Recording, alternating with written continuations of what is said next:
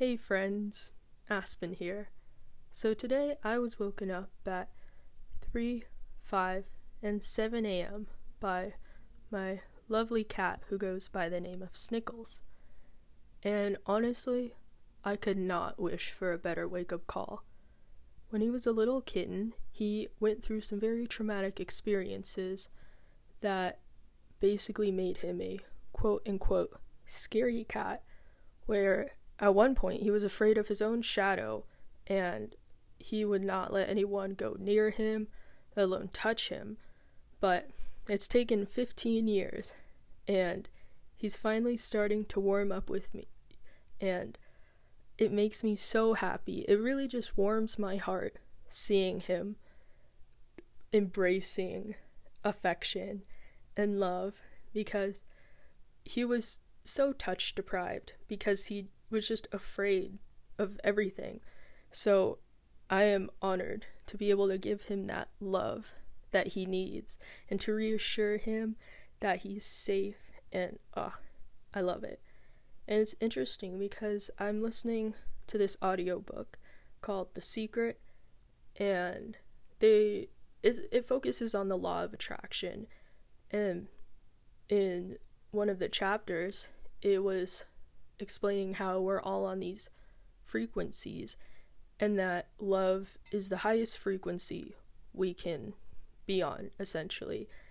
And that can be platonic with friends or loving family, and obviously romantic.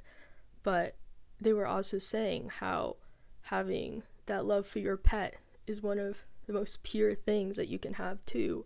And just having something so innocent and pure is just so special, and that we should really cherish that and everything that life has to offer. Because one thing that they really focused on was changing your mindset to basically attract the things that you want in life that will bring you happiness and genuine joy by being on these same frequencies. So it's just really fascinating on how our perspective in life is just so influenced by our surroundings and the people, environment, location, everything just affects your subconscious thoughts and then how those translate into your life.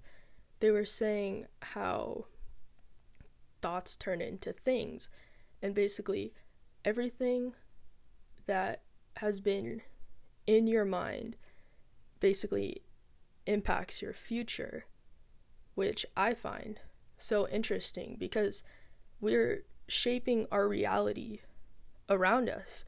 Like, it's amazing with all the things that we can basically manifest by changing our thoughts.